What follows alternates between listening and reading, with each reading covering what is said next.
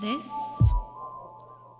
is the murderer you know. Recording in progress. I didn't email it to Dad if that's what you're looking for. I was looking for it on my phone. Oh, okay. Oh, well, I think it's just. Okay, I don't have as much say this time. I'll just pop in. I highly doubt that. For some reason. You know me, I'm not very opinionated. Oh, well. Is What a everyone funny, connected funny theory. through their correct microphone? Do I sound bad? No, I'm just saying we should all double check. Round two. Welcome What it do? to the murderer you know. Oh. Oh. Theme It's- song. This is a part two. How are you guys? Sunday fun day. Ready to get down to my favorite part, the punishment. Yes, that's always good. Well, I have a couple things. One more small thing I really wanted to talk about. So, Oh, your least favorite part. We didn't get to that. well, welcome back, everyone. This is part two of, I don't know what we're going to call. I never know what we're going to call the episodes at the time we're recording them. But last week we talked about my mom's coworker whose wife was found dead in a body of water behind their house. And we talked a little bit about his insurance company suing him, or I guess her. Well, it was their insurance company suing him, kind of dragging his name through the mud, attempting not to give him the money. We talked about autopsy reports. We talked about his story and a little bit of their history together. So, like you said, Miss Lawyerina, this week we're going to talk about legal stuff, Dun, dun, dun.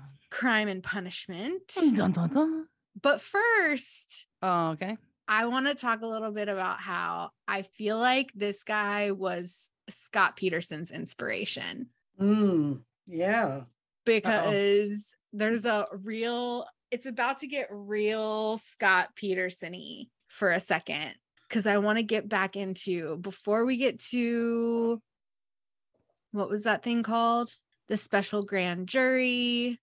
Before we get to the actual trial, I just want to talk about this relationship with this college student a little bit more. Oh, shit. I forgot about that. Wait a minute. All right. All right. Hold on. Let me get the snacks. So if you haven't listened to last week, go listen while we're getting our snacks and then come back to this exact spot and we're about to get into it. What are these snacks? I don't have any snacks. Oh, You didn't get your mail Excuse me. order charcuterie board? The point is to get snacks. I'm not sure if you don't come prepared. That's kind of on you. Okay. It's nothing special. Like, just go get some like cookie. I know you have. We know you have snacks. 100,000 chocolate chip cookies in your pantry We know you have right snacks. as we speak. 3 bags of chips, 4 bags of pretzels. Stale pretzels. No, we gave the stale pretzels away. Yeah, to me. That's a great present. Oh. So, all right, let's talk about it. Mr. Scott Peterson. Mr. Ski Mr. Ball. Archaeology, as we were calling him. Not only was he very busy being sued by the insurance company after his wife's death, he was also super busy continuing to date his new girlfriend. So we're going to talk about one of the ways that the state collected evidence in a couple of minutes. And this could go there too, but since this was kind of happening at the same time as his wife's death, I wanted to talk about this first. So this woman told the state that her boyfriend, and we're talking Mr. Archaeology here just to get us back into the story, he called her from New York in January, like I said, a la Scott frickin' Peterson, because guess where he was? No You don't know idea. in January, very early January. She said he sounded vague and confused and distant, and he said he was in New York for business. They made plans to see each other when she went back to school, but he was in New York for his wife's freaking funeral Oh my God. and was calling her Ew. from his in-laws' house. So the scoop on this lady is she doesn't even know that Mm-mm. Mrs. Archaeology exists. That's correct. Okay. Yeah, she didn't Mm. even know he was married. Yep. Mm. So after the funeral, he met his girlfriend for dinner on January 11th. That would be, for those who are counting, nine days Nine. Yep, after 9. his wife died. During the rest of the month and into February, he showered her with gifts, clothes, perfume, expensive lingerie. He asked her to spend spring break with him in March, but she actually said no. And she later said that around this time, he told her he was falling in love with her. And he mentioned for the first time in their relationship that he had been married, but that his wife had passed away. Scott Peterson. Like, this is exactly. I swear to God, Scott read. Did he mention she had just passed away? No, he did not. He month acted ago? like it was just, a thing in his Very long past. ago. Right. Family history. Historical stuff here. Approximately 9 days ago. Very, very long in the past. So this woman who once described herself as infatuated with her new boyfriend said that she just assumed the death had occurred a while ago and she didn't ask for any additional details. Sometime in the early spring, though, the young woman overheard some of her other professors discussing the tragic death of her boyfriend's wife. This was the first. Go ahead. They knew him, but they didn't know that this right. young student. Can we give her a name? Like Lacey Peterson? You don't need a name. There's not that many people in the damn store. She wouldn't be Lacey Peterson anyway. That's right. She wouldn't be. Okay, so they did not know. So anyway, skirting this whole part. So they wouldn't know that the student lady was dating him. Correct. But they knew him. Yes, they knew him because they were all in the, this archaeology community, business, which I guess was relatively small. So yeah, she overheard her other professors discussing the tragic death of this guy's wife. And that was the first time she learned that the guy she had been dating since October had actually been married basically the entire time. And also, did she then, figure out that his wife died a couple of weeks ago? Yeah, that's what she learned at that time, that his wife had just died. She told the state later that she was completely horrified to learn that she had been dating a married man, and she realized that she didn't know him at all. Not long after she learned about his wife and the death of his wife, he called her at her mom's house. She confronted him and broke things off by telling him she never wanted to see him again. She later said she wasn't completely honest with him about the breakup and that she actually realized around that same time she was pretty much over him back in February at Valentine's Day. I guess it was, I don't know. I feel like maybe she's saying that now. Hindsight bias. What I mean? Like, yeah, exactly. I totally hated that douchebag. I knew he was a murderer. Yeah. Knew it. So the day after they broke things off, he showed up at her mom's house, pounding on the doors and the windows and ringing the doorbell over and over, but she refused to answer. And over the next couple of weeks, he tried desperately to get her back. And he just sounds like just a smooth operator, because what did he choose to do? He basically stalked her. He followed her around campus. He stood outside her classroom windows and stared up at her.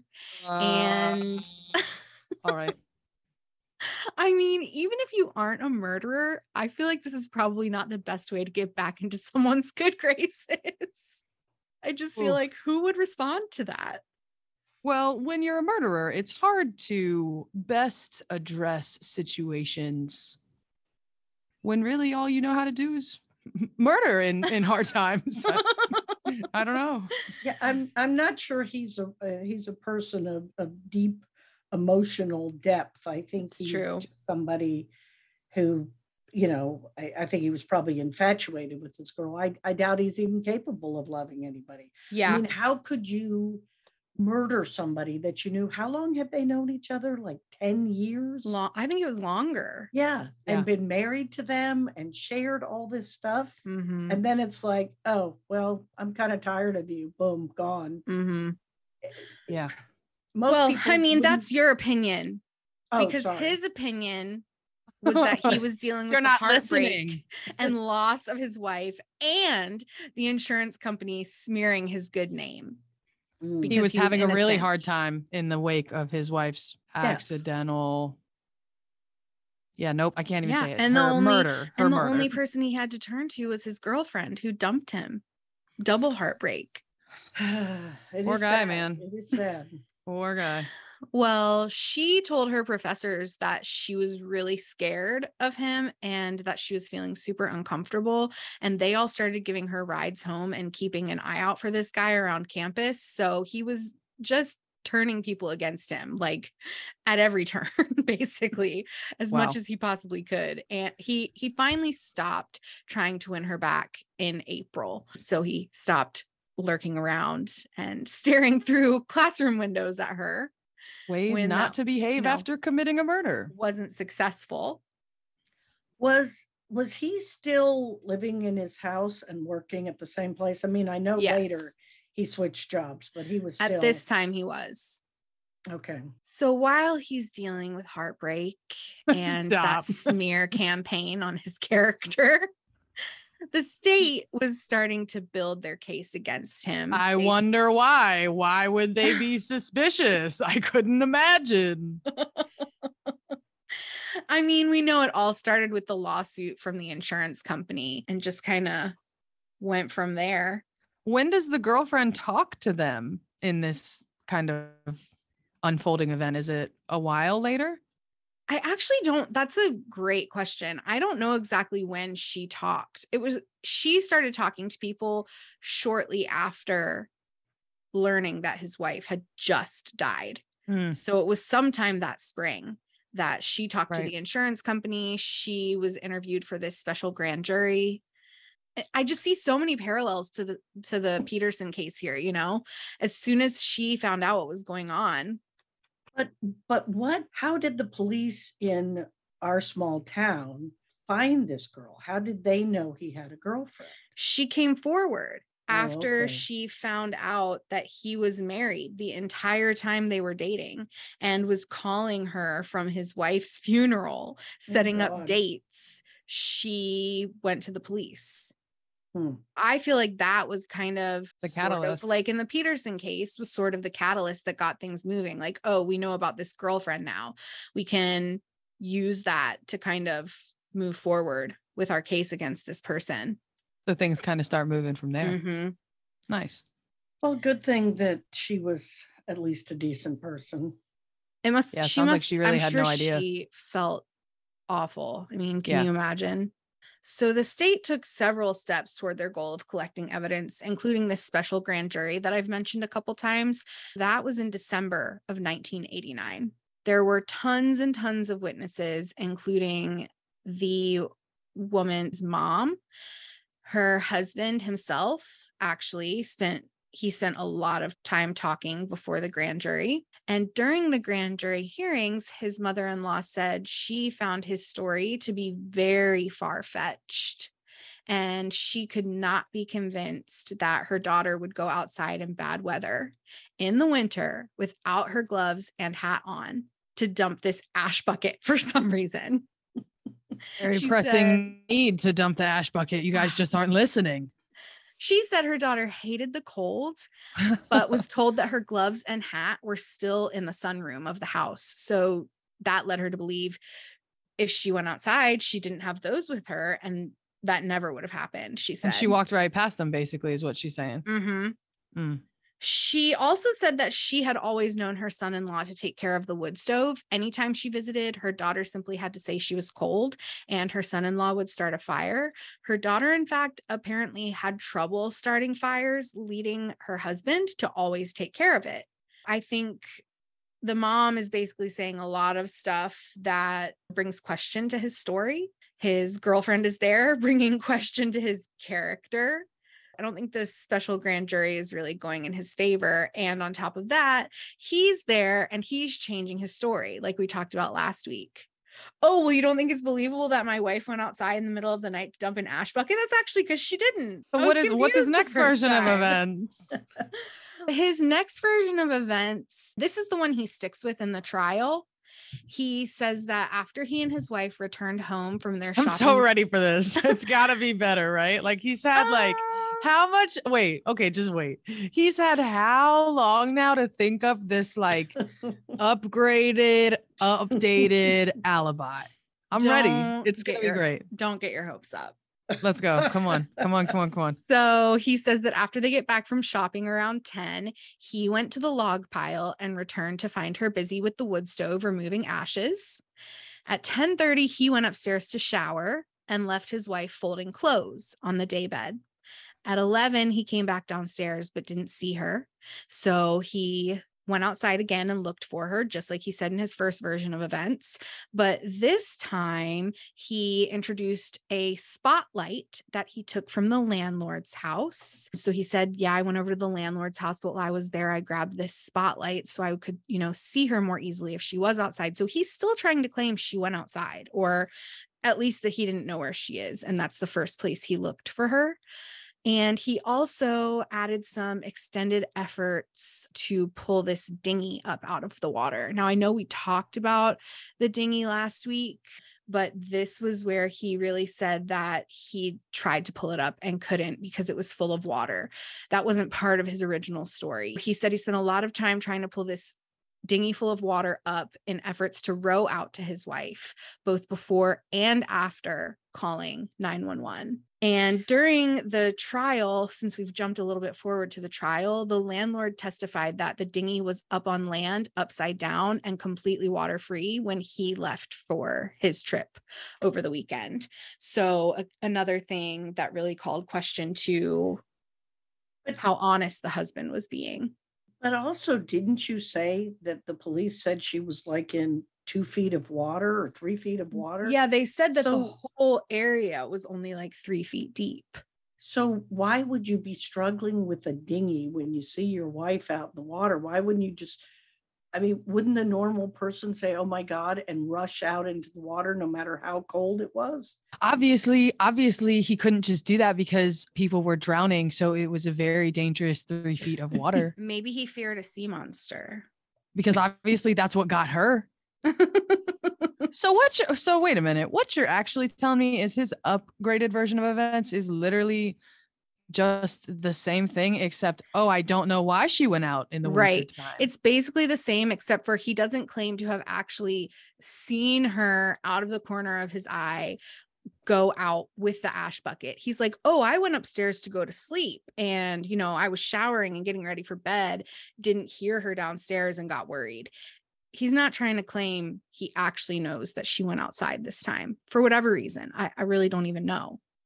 But he actually completely shot himself in the foot. Well, this story was just as stupid because if you remember from last week, and I know it's been a little while, but one of the things that the officers specifically noticed was that the laundry on the daybed was not folded. So why are you going to now introduce into your story that she was folding laundry the last time you saw her? That's what they say about lies, man. You just start making up details that you can't keep up with.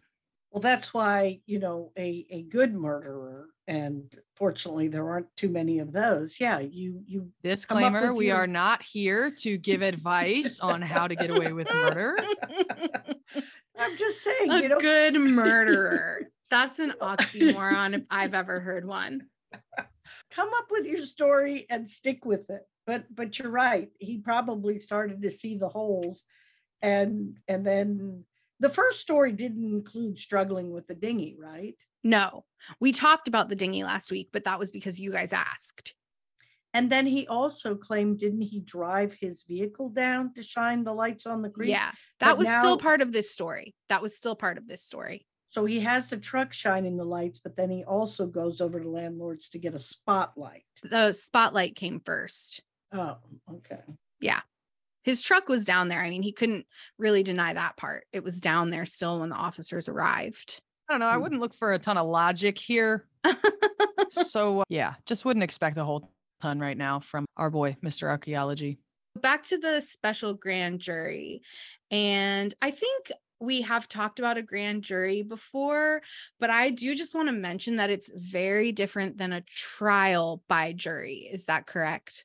Yeah, a grand jury is an entirely different thing. Mhm. There's also even two different types of grand juries. There's a regular grand jury, which they just hear evidence from law enforcement and issue charges that are presented to them, that almost like the law enforcement chooses the charge and presents the relevant evidence. But then a special grand jury, they can kind of go above and beyond that. They can actually issue subpoenas and ask people to come in and testify. So it's almost like they're conducting their own investigation to a certain extent. And then based on what they learn from that investigation, they can choose if and what charges are appropriate. So obviously, Okay. all of that is different than once you're charged and you're sitting in front of 12 people arguing whether or not you're guilty beyond a reasonable doubt. That's what a trial by jury is. And apparently the process for this special grand jury was actually started in the summer of 1989. So It can take like a I while. said, Yeah. the state had been kind of trying to push forward with this. It's just like we talked about last week. I don't think they wanted to jump the gun and kind of. Right. So also revealed during the special grand jury was the husband's continued relationship with his college girlfriend. And she gave several different statements. Some of them we've already heard, talking about how she eventually found out about his wife and broke things off with him, and then he was stalking her. She talked about all of that. And he also talked about some of the different things from their relationship. He told the grand jury that after they broke up, he thought maybe they could get back together, but that it became apparent she wanted to go her own way. He also said he was not having a sexual relationship with this woman, but that they were both interested in each other. So that's why he didn't tell her he was married until after his wife died. He didn't want to ruin his chances. I'm just so shocked that he actually spoke to the special grand jury. Are you? Is that unusual? Super unusual. I mean, for essentially a defendant, or not yet a defendant, but a suspect, to be interviewed by the special grand jury, I mean, I think it's pretty unusual. Obviously, we don't have a lot of direct involvement in special grand juries. That's a kind of atypical thing. Special grand juries don't happen that often.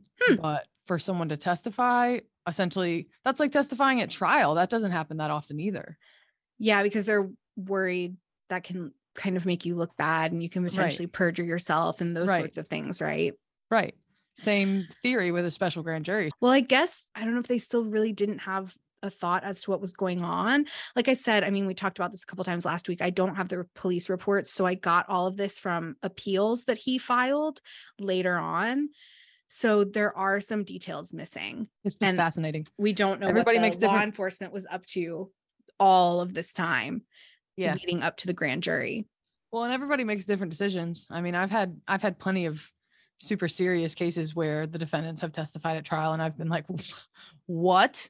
Like shocked, but it happens.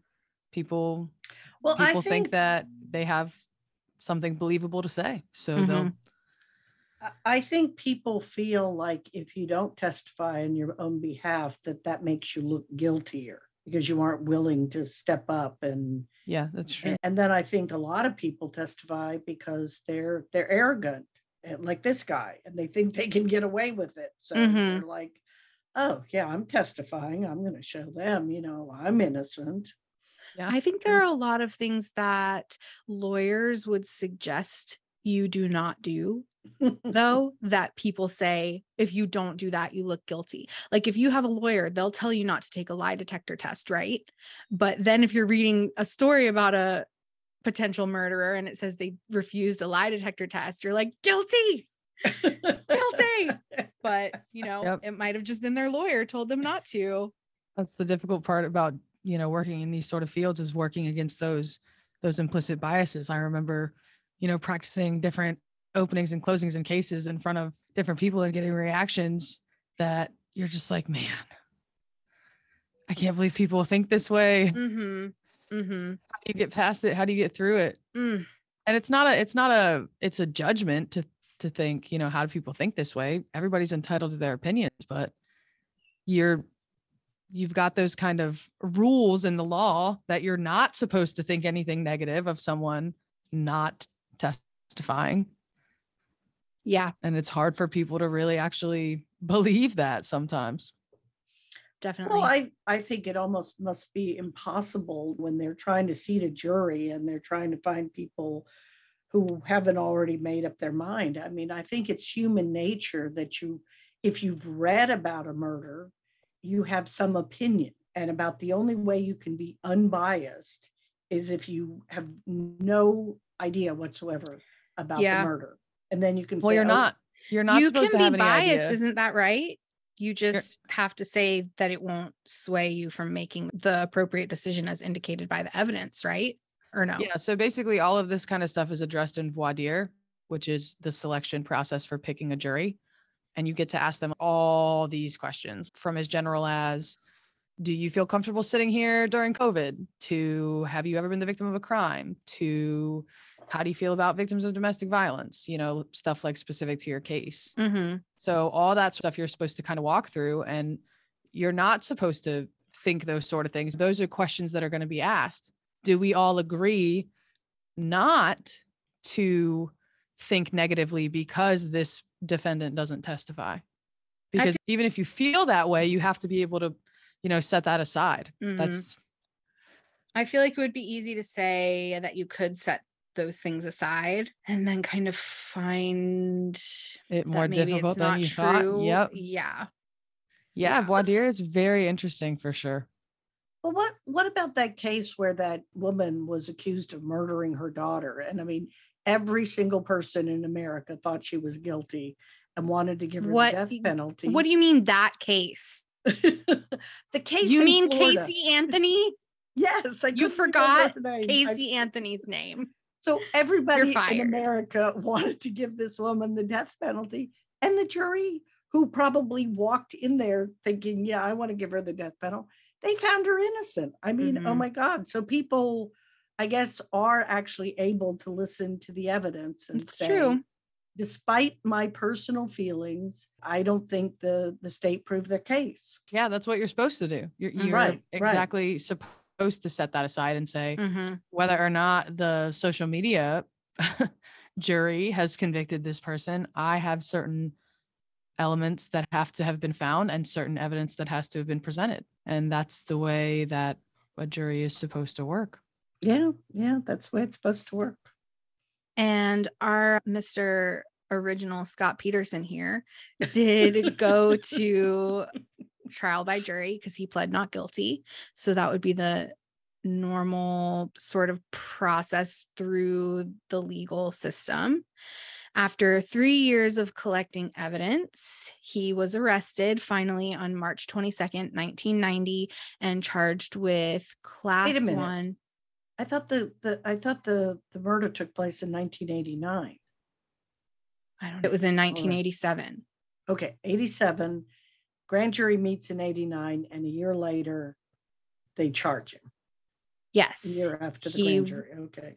Was charged with Class 1 felonious murder. He was initially tried in 1990, starting in June, which resulted in a guilty verdict.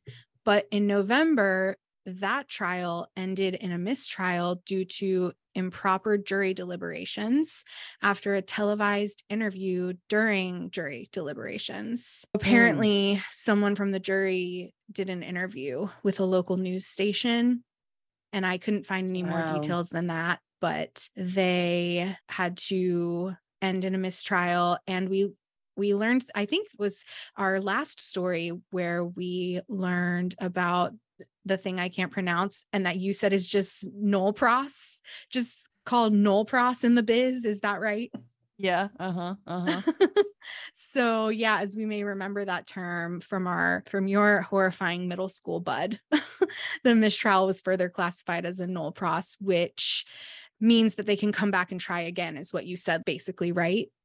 Yeah, it means that they can reissue the charges and essentially start over entirely. His second trial started in April of 1991. He again pled not guilty, so went to a jury trial again, which lasted 14 days.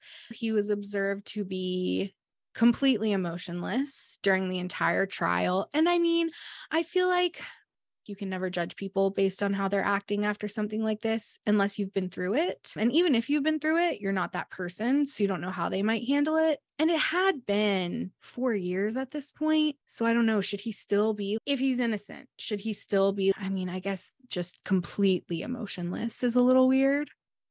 I don't know. Yeah, there's no good way to act, right? Yeah, I mean, if you're because too it's like- emotional, people think you're suspicious. If you're not emotional, people think you're suspicious. One would hope that it's just scary to think of innocent people being prosecuted because it's easy to sit here and be like, this guy. But what if he really, what if he somehow these stories, these bullshittery stories are true? I mean, and he's innocent. I mean, I fully think Scott Peterson is innocent. So You do? I do. Well, I Who was looking up the sunflower umbrella after her husband was seen at his office? I don't even know what you're talking about. You might as well be speaking a That's different probably why you language, think right? he's guilty. Yeah. You're a true crime obsessor. Well, yeah, obviously I need to revisit the Scott Peterson case. Yeah, one of these days we're just going to have hell. an episode where we debate each other on innocent or guilty of all of the top murderers of all time. What about Casey Anthony? Guilty. Okay, good. I'm glad you have some sense. but I agree. I think, let's say you're innocent and you've been charged with a crime, and I'm sure you're horrified and in a state of shock, but I think innocent or guilty 4 years after the event, to be sitting there, rending your clothes and tearing your hair and sobbing, I think the jury would just think of that as bullshit. Yeah, I agree. There were a lot of different pieces of evidence presented to the court during this trial. His entire 911 call was played. We talked about that last week in full, and they had someone analyzing all of the parts of it that seemed suspicious, all of the things that basically. If I ever call 911, I have to be I know, sure that you I'm have to sounding spot on. There's this blog that worried about you the way you laughing right now. That just analyzes 911 calls basically and talks about like, this isn't how people talk. People don't say this. People don't say that. People don't use this turn of phrase. They wouldn't cry at this part when they said my child instead of my daughter. Like if it was a daughter, you would say a daughter unless you didn't care about it. And that's why you called it a child. And I'm just like, oh my God, can we relax? That's the world we live in though, right? Everything is hyper analyzed. Everybody thinks they know how they would react in any given circumstance. It's true. Okay, so one of the pieces of evidence was that his 911 call was analyzed and judged to be deficient. Yes. His mother-in-law also testified that he told her on January 3rd and January 17th that he wasn't sure if his wife had any life insurance policies. But the prosecution brought his character into question by demonstrating he actually contacted the lawyer for his wife's estate on the 16th. Not a good look. One day before he told his mother-in-law, insurance policy. Big shrug. Big who? Who that? Who and is it? he listed 5 insurance policies totaling $720,000. And we mentioned this last week, but when he finally told his mother-in-law 2 months later, he told her that there was one insurance policy for $10,000. Yeah, I just don't know why people, I mean, this is the kind of lie that any intelligent person Mhm. must realize they're going to be caught in. Yep. I just don't get it. I mean, maybe lying to your mother-in-law, but it is going to come out that he had a bunch of these insurance policies. Yeah. And this is the thing where people say, coincidence? I think not. The man Right. had 5 insurance policies. One was double indemnity if you died on a weekend or a holiday. I mean, right away, that's red flags. Yeah, I agree. And it's the Occam's razor, right? No? It's tell us basically the idea. Well, I thought you might know. It's basically the idea that usually, and I know investigators and police officers and people who actually work in this field use this idea a lot. It's the idea basically again. that Occam's razor. Oh, I haven't heard of it. It's basically the idea that the simplest explanation, the simplest story is usually going to be the story, right? It makes much more sense that he got mad at his wife and smothered her and dumped her body than that all of these extraneous weird ass things happened instead. Right. Or that he had a girlfriend and he finally decided, I've got to get rid of, wifey because I want a bunch of money and I want to be with a student girl.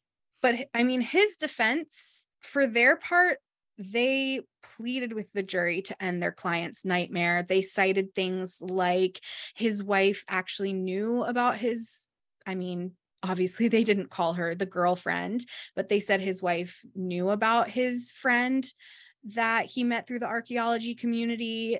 They argued actually that they were not in any sort of relationship, didn't have any sort of attraction for one another, contrary to their own client's statements, and said that she was just using him to try to get a good job after graduation. They said that the money she was sending to her mom was just for her mom to use in case of an emergency. I mean, they, kind of systematically went through and tried to address each one of these points and explain them in a way that reflected better for their guy.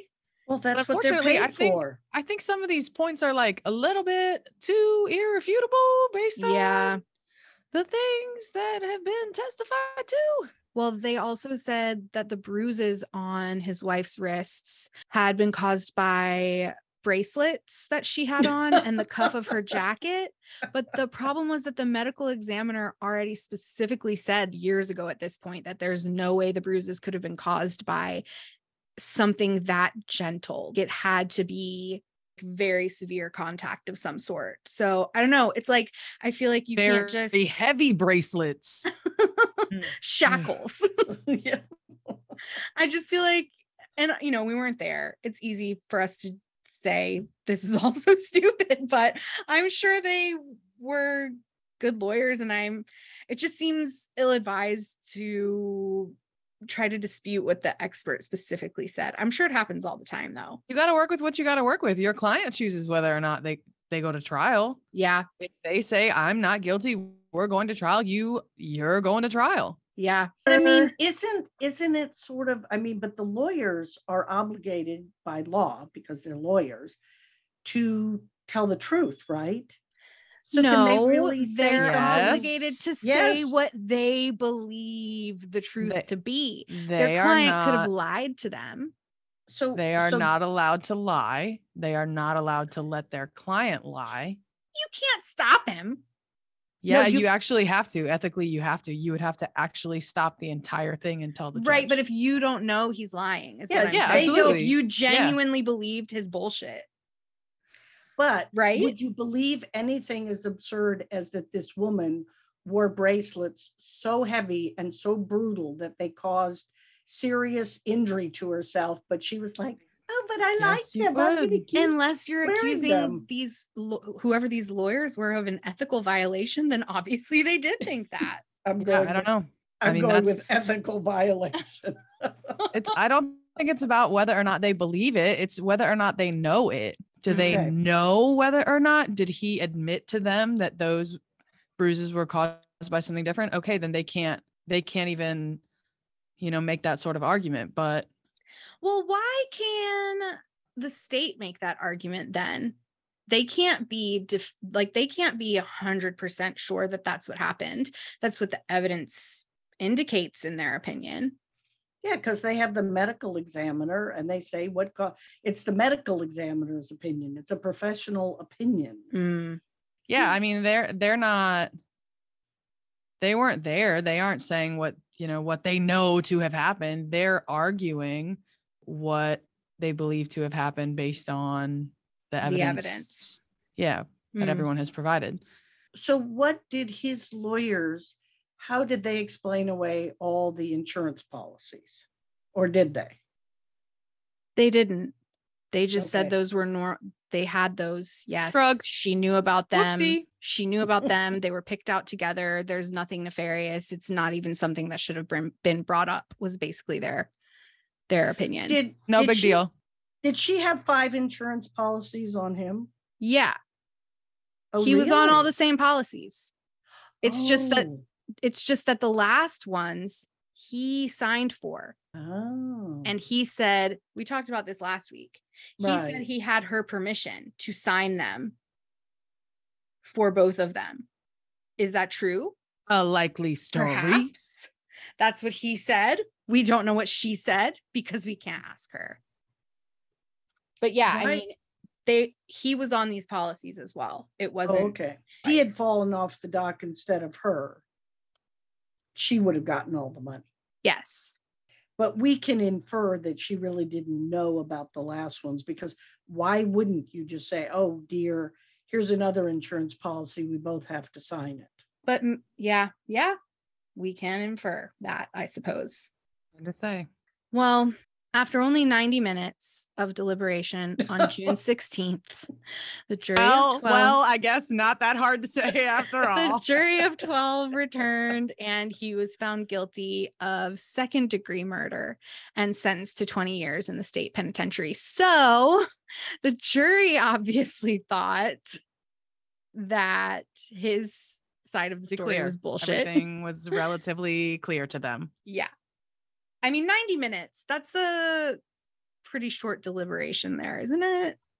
Yeah, it's funny. You never know if your jury comes back in 30 minutes. You're like, oh, wait a minute. Which thing does this mean? Is this a good thing or a bad thing? Mm-hmm. But 90 minutes is pretty quick, especially you said it was 14 days. I mean, they had a lot of evidence, and 90 minutes is not a lot of time to deliberate based on that length of a trial. Yeah. Sounds like they just walked in and said, he's guilty, right? And somebody else said, yeah, but let's take a while because we'll still get that free lunch if we're here past noon. Perhaps. I really hope that the criminal justice system doesn't function the way that you believe, Madam guest. Well, but why second degree murder? That I find interesting, because to me, and once again, our lawyer friend can, address this more. It sounds very premeditated.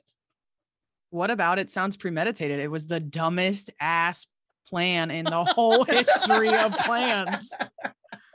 What about it sounds premeditated? Well, the 5 or 7 insurance policies, the double indemnity for the holiday, maybe.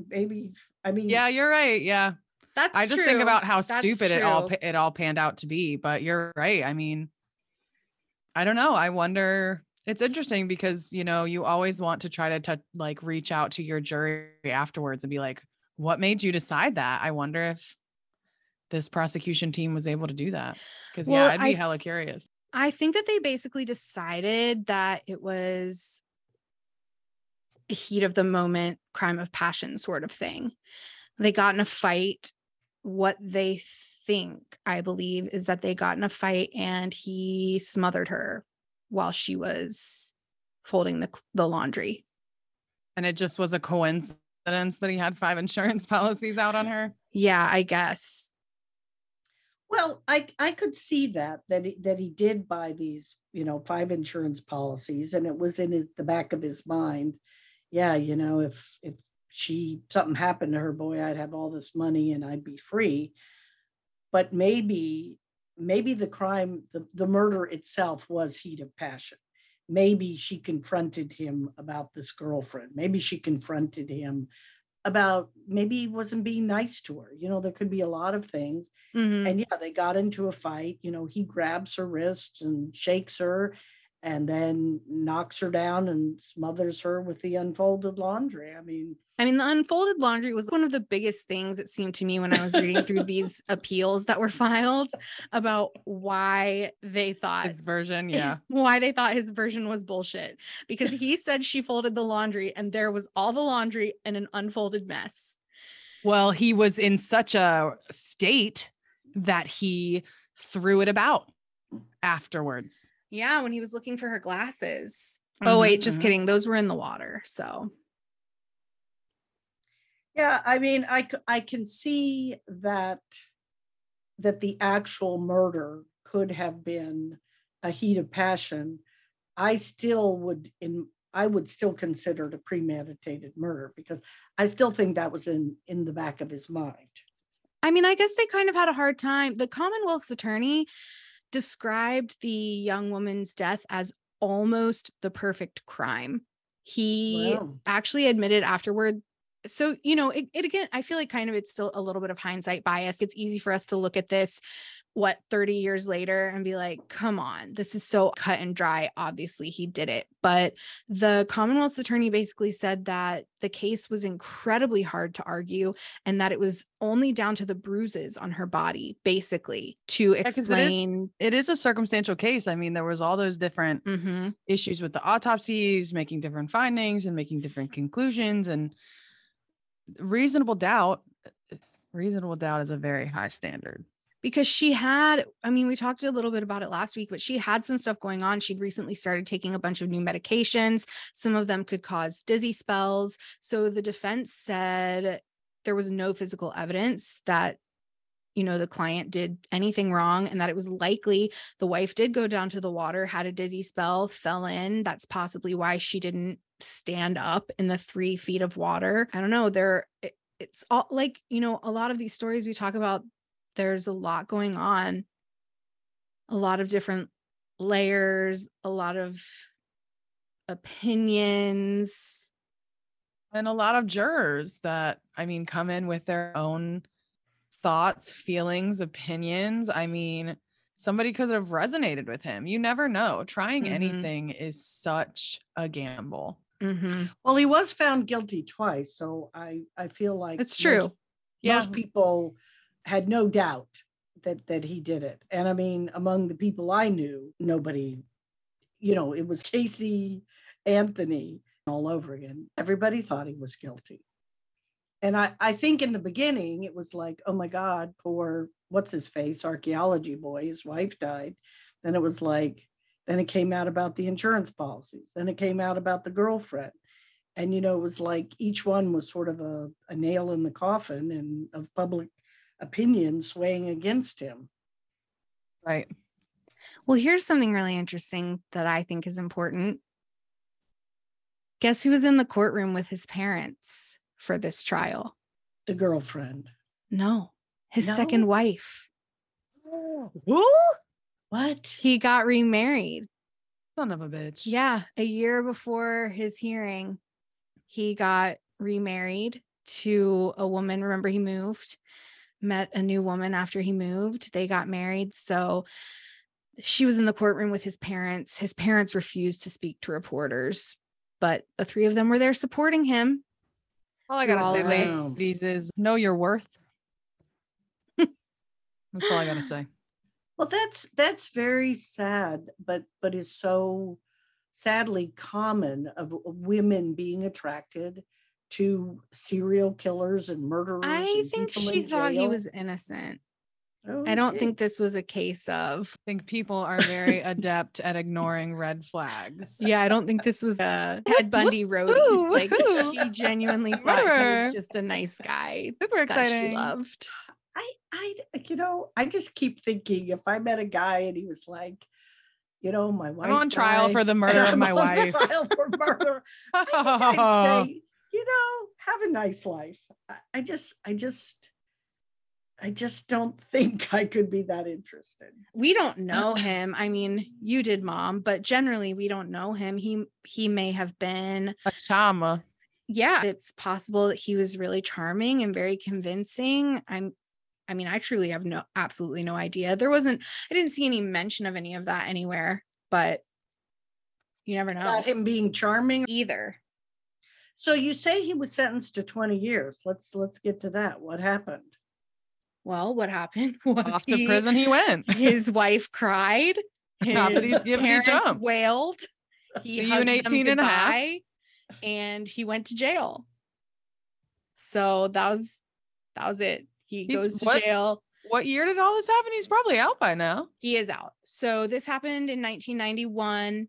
He went off to jail that day. The judge actually said he would consider a reasonable bond until the sentencing hearing, but the Commonwealth's attorney said he would oppose bond for anybody convicted of a malicious crime and that this guy was no exception. So he was going to fight to keep him in jail. Yes, I would hope that murderers. I thought that was interesting. Jail.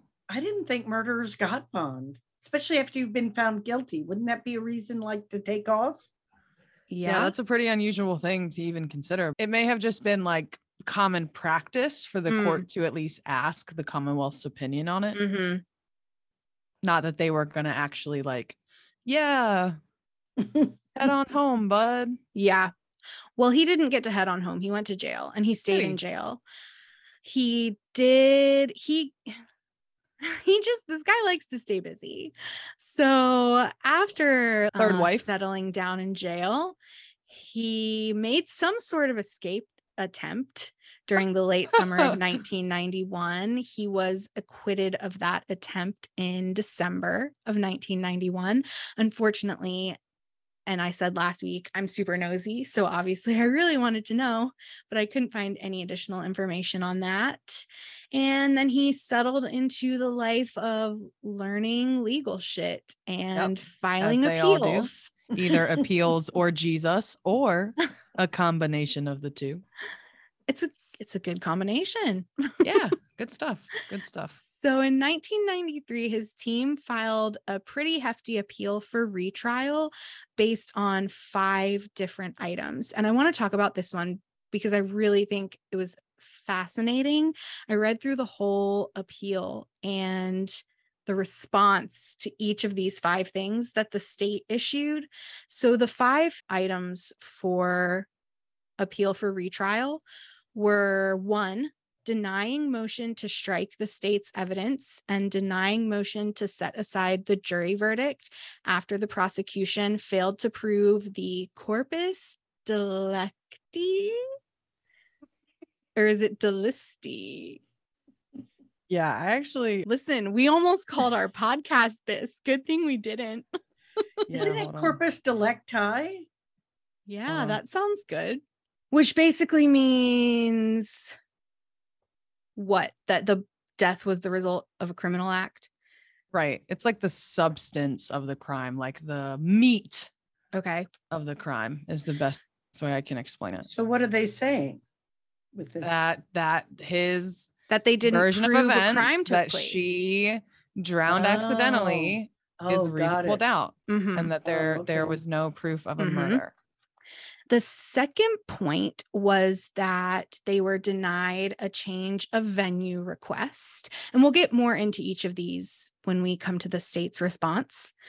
The third one was failing to ensure the jury list was made available to counsel 48 business hours in advance. The fourth one was permitting the prosecution to cross-examine the suspect on matters beyond the scope of direct examination. And I want to actually pause on this one because I feel like you have totally mentioned this to me in some of the cases that you've been a part of before. Like, you can't ask these people about other crimes and things like that, right? It has to be specifically related to the line of question and the evidence for this case. Right. So there's almost like 2 different evidentiary things going on in this sort of circumstance. So the thing that you were just talking about, when you talk about you can't really ask somebody about crimes, that's just all about character evidence. You can't just basically try to say, look, this guy's a piece of shit, so he would obviously be a piece of shit on this occasion, and you should believe that he killed his wife. Mm-hmm. But the other specific issue here being outside of the scope of direct examination. So when you call a witness, you're in control of what that witness testifies about. So if you only ask the witness about A through E, and then the other attorney tries to ask them about XYZ, they can't ask them about that. That's outside the scope of the direct examination. Okay. So you can't even ask them, even if it has nothing to do with a bad thing, like a question that would be perfectly permissible otherwise. You can't ask it if it's not something that the person who put that person on the stand asked about. Gotcha. So would that be somewhere where someone would say, objection.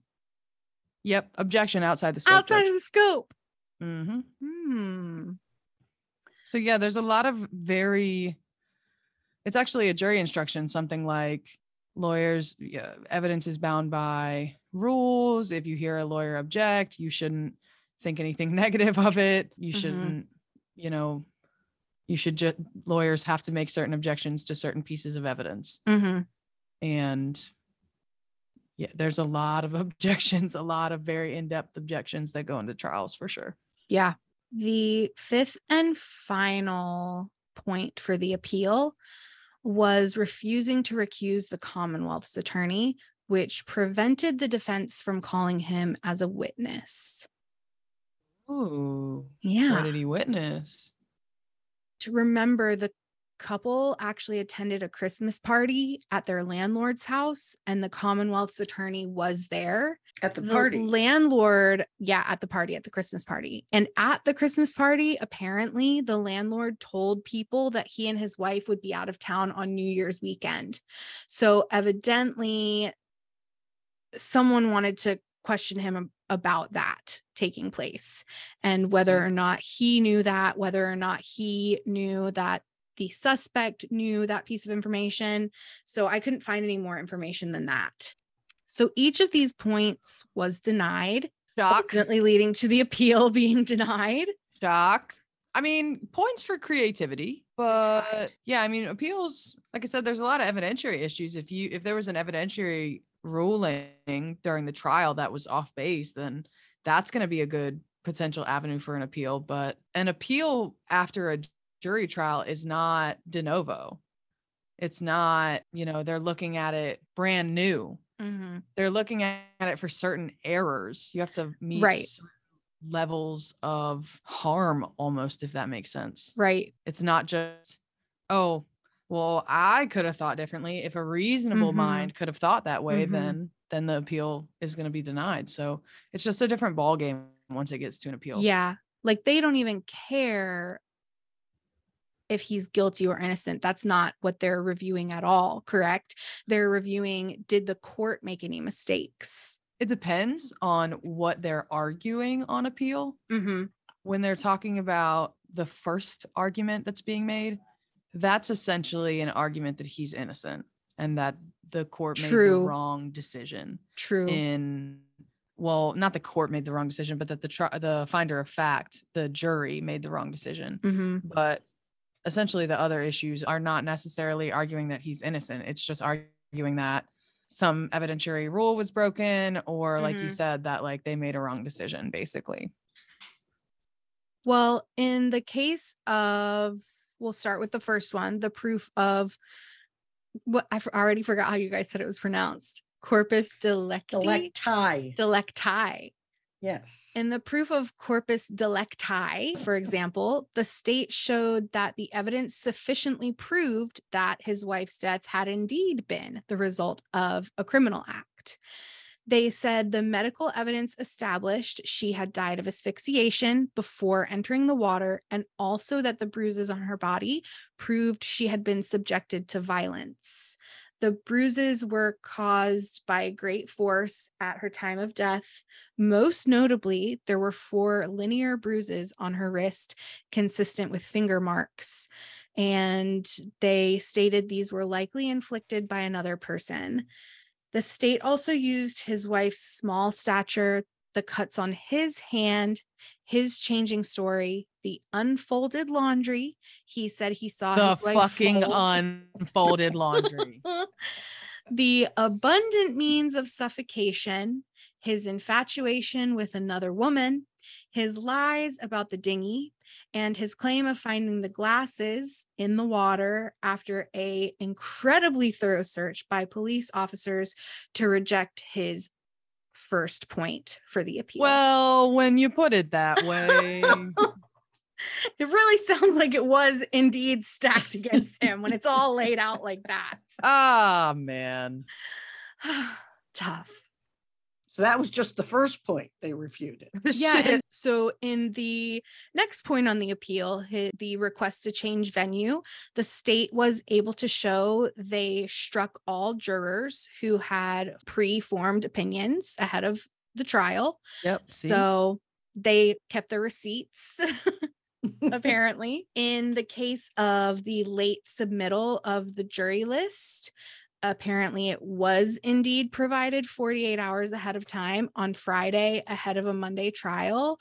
And there seemed to be no requirement that they had to be business hours. 48 hours is evidently fine, is what the state basically was trying to say, as far as I could tell. So I didn't even know there was a timeline, honestly. So they were ruining these lawyers' weekends by giving it to them on Friday, so they had to work all weekend. That was mean, man. Yeah, man. I'd file an appeal just on that.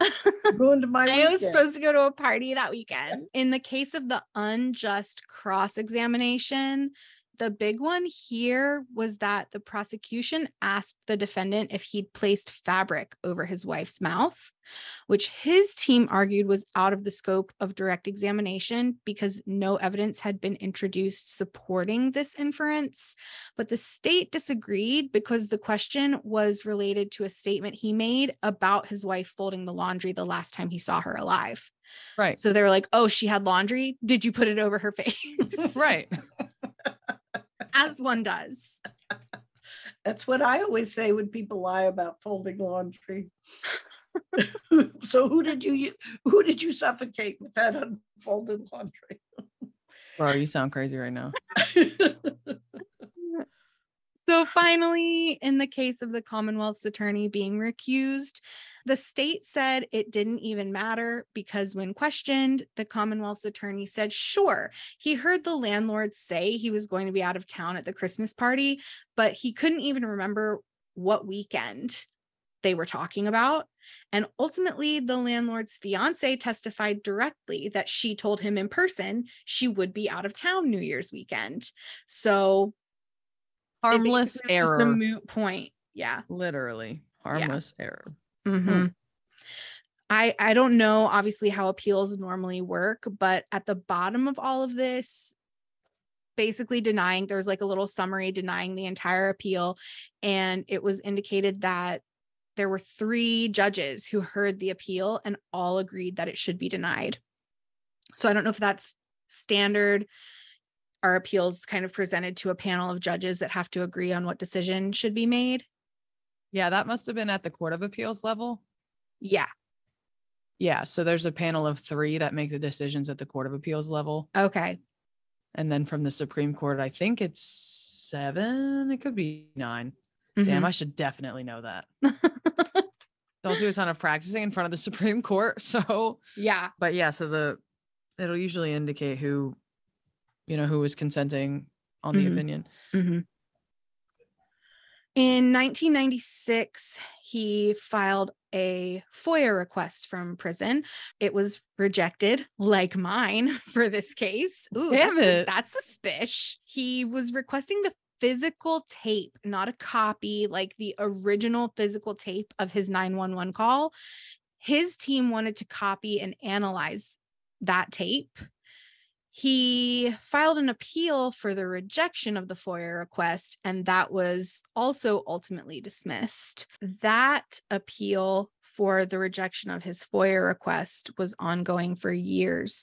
Wow. He tried to appeal again in 1998 and 2000, but he and his team were never able to get that recording. In the end, he served his 20 years and was released in 2011. Oh, he probably lives around the corner. Ooh, shivers. So, Yeah. so he served his full sentence He did. He would have been, I guess, in his 50s. when he in got 2000 out. Yeah, in 2011. That's crazy.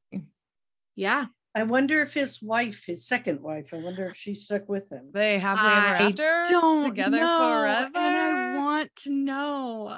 Look I him up on the don't know. Facebook. I did. On the Facebook. I looked him up everywhere. Oh my gosh. I didn't have Of any course he luck. doesn't have social media. No, I wasn't surprised not to find. I mean, I found people that could have been him, but it just didn't seem like I found people with the same name, but they didn't seem right, Not murdery enough. Just not. I just didn't think they were probably him. And even if they were, they didn't have much on their pages. That's hella crazy to think about. I actually That couldn't he's find just anything. out here chilling in the world. He is. I couldn't find anything on him other than a dismissed felony charge for contempt / FTA interrogation. I don't know what FTA interrogation means, but FTA means failure to appear.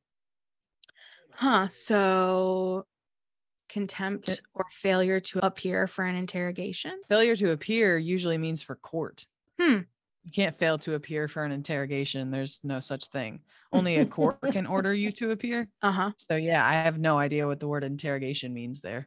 I would assume that's in reference to him failing to appear at some point in a felony case. That's what I would assume that means. That was in April of 2011.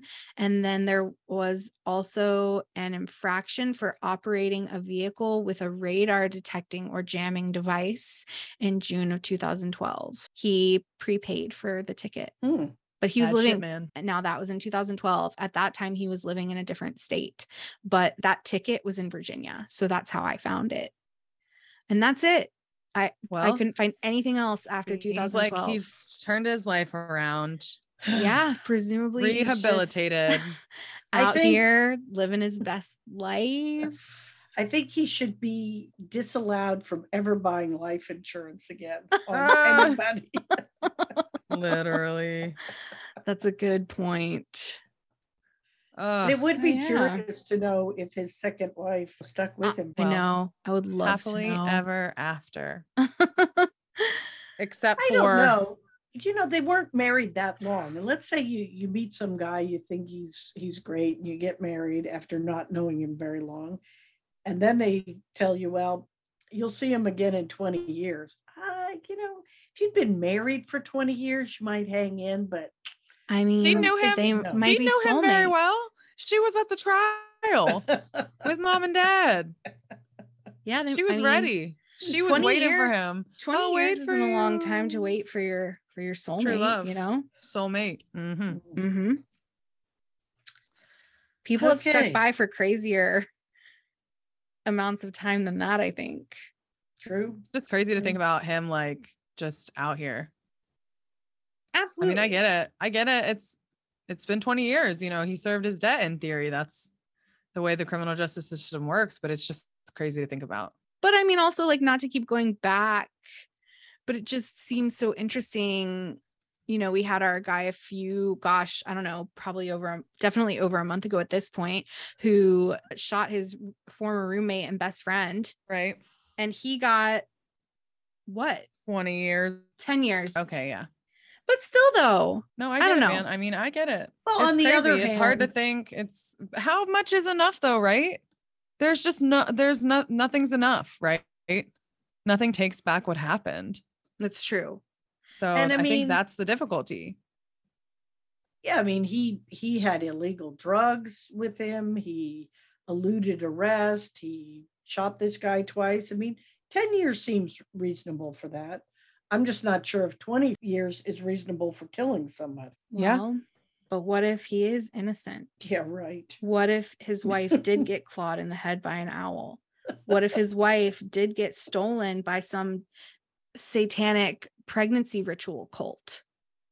What if his wife did get dizzy and fall off the pier? You feeling okay? After taking her manacles off. We've been locked in here for a little while, so I think we might have to wrap this one. You're I sounding a will little say, crazy right now. I just have one last comment to make. If he did suffocate her Oh, you do? with something, a pillow, unfolded laundry, I wonder if they ran tests on every piece of cloth in the That's house. to show what? To show her DNA. She lived there. Of course it would have her DNA. Well, First her of all, saliva. but first of all, it was the 80s. So, Well, that's and true. also it was the 80s. So no. so DNA has come a long, long way.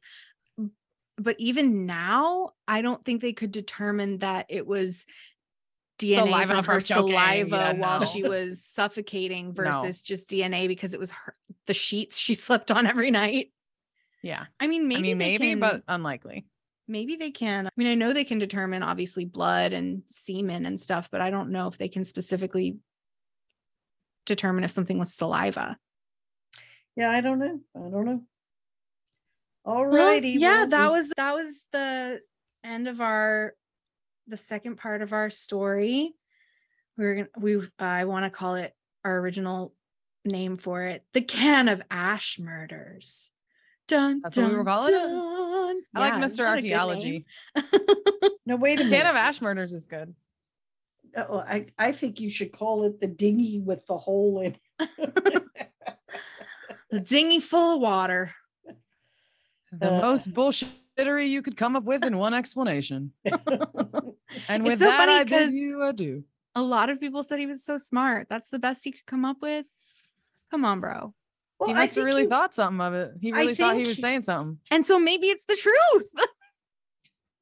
I think No. you can be really smart, but I don't think any of us spend our, we're really smart about archaeology or we make good grades. But that probably is what bit him in the ass, is thinking he was so smart that he had come up with this brilliant explanation of why his wife was, in the water. Or it speaks to the fact that it wasn't premeditated because he didn't have time to come up with a better lie. Maybe. But Never anyway, know. yeah. Another day, another sad story. Fun day. Of sad, horrible, traumatic, awful shit. So if you want more sad, horrible, awful, traumatic shit, We should change our title to that. oh, we should. I like it personally. It's honest. It really tells you what you're getting into. It's got to do You the can disclaimer. Check us out on sad, awful, horrible, traumatic shit.com. Just kidding. You can check us out at the murdereryouknowpodcast.com. You can email us at murdereryouknow@gmail.com. You can check us out on Instagram, Murderer You Know Podcast, or Facebook at MYK Pod. You guys have anything to add? Nope. I'm looking forward to next week, though maybe I'm not a guest next week. I think you are. I think we're going to talk about the 2006 murder spree. Nope. See, listen to me very carefully. I have been holding on for dear life. You are not going to derail this ending with something called the 2006 murder spree. So I bid you adieu. You'll have to come back next week to figure out what the hell that bullshittery is about, because we ain't talking about it right now. Okay. Oh boy. Okay. Bye. Adieu. Ta-ta.